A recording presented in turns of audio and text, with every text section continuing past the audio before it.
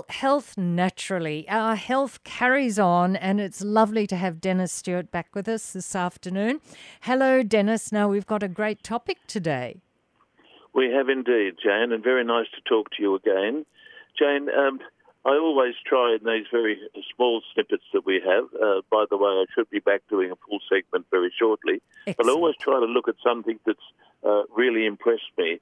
And this week I've been really very, very impressed with examples of the way in which, particularly the Manuka honey, can outstandingly, and I mean outstandingly, do a job of work in some conditions, particularly very stubborn, long-term ulcerous conditions, particularly of the leg. I have seen honey do wonderful things. Ordinary honey also shares some of those characteristics, but I had a very interesting incident yesterday, Jane, in my rooms at New Lambton. I saw a very elderly gentleman, a beautiful man in his late 80s, otherwise healthy, who has had a long-standing ulcer on his leg for very many years, which has been progressively deteriorating. And to use his terminology, it had outstripped the ability of modern medicine to be able to resolve it or indeed to control it.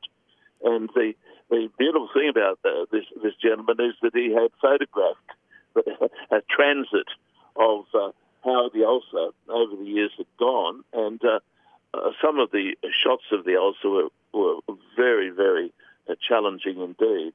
But they're not pretty, are they?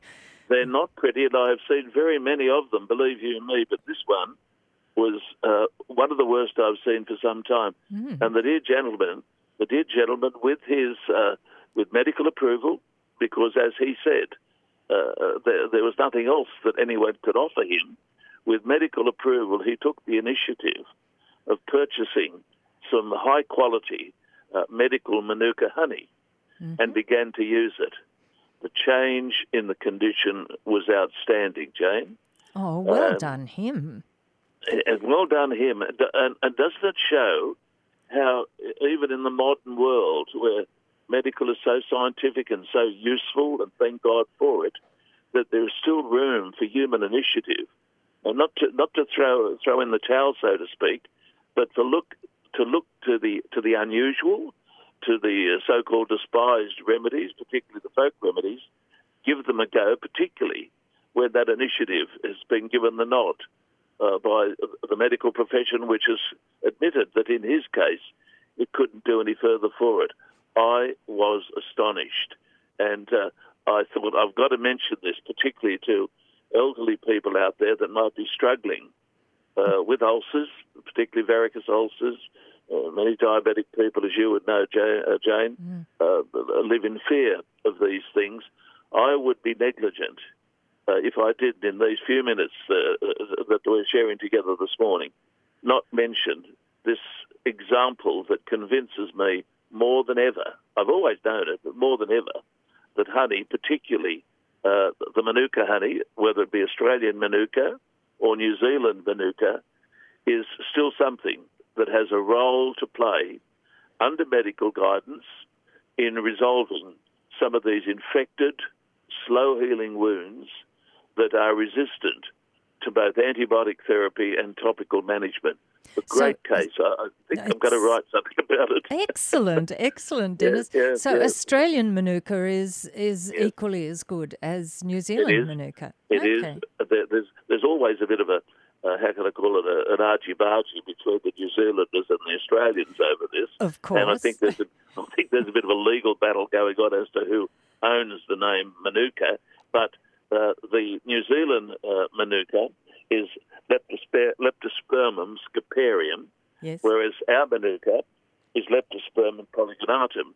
Now, they both have been traditionally known as Manuka, and both of them have chemical characteristics that are virtually synonymous and give, therefore, the Australian jellybush honey a right reputation to be able to claim the benefits of Manuka generally. A lot of people say, look, what is the difference? What makes the Manuka honey, the honey derived from the New Zealand Manuka or the Australian equivalent jellybush, what makes it so superior in the management of infected wounds and slow healing wounds? Well, there's been some very, very interesting science looking at the characteristics of Manuka honey, and it has been found that it contains what these days has been referred to as a unique Manuka factor. And the unique Manuka factor is something that gives to various honeys a level of antimicrobial benefit and healing benefit.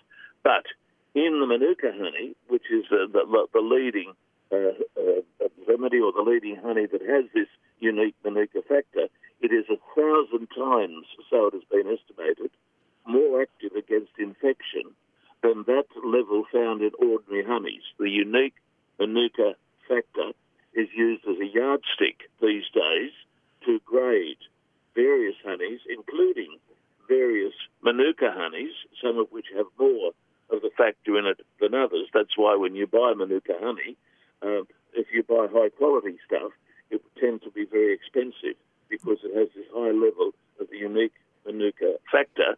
That level, using the high-grade Manuka honey or jellybush honey with a high level of the unique Manuka factor, you can get an exponentially high level of antimicrobial and healing activity. That's amazing. It's something that's so exciting, Jane, that you could probably pick up on it. It's very exciting, and I would say seriously again, we need to be doing a lot more. I know there is a lot more interest in it medically today than what there was years ago, and I would like to think that I've had a little bit to do with the renaissance of interest in honey, but we need to see it perhaps being taken more seriously by mainstream medicine, not just as a last resort, but perhaps as an initial treatment for trying to get something going for these very dangerous, infected and slow healing ulcers, particularly of the legs. Well, that is a great topic for today, Dennis, even though it's such a short Health Naturally, and we do look forward to welcoming you back again next Friday. Thank you, Jane. Very, very much. Lovely. Thank you, Jane. Dennis Stewart on 2NURFM.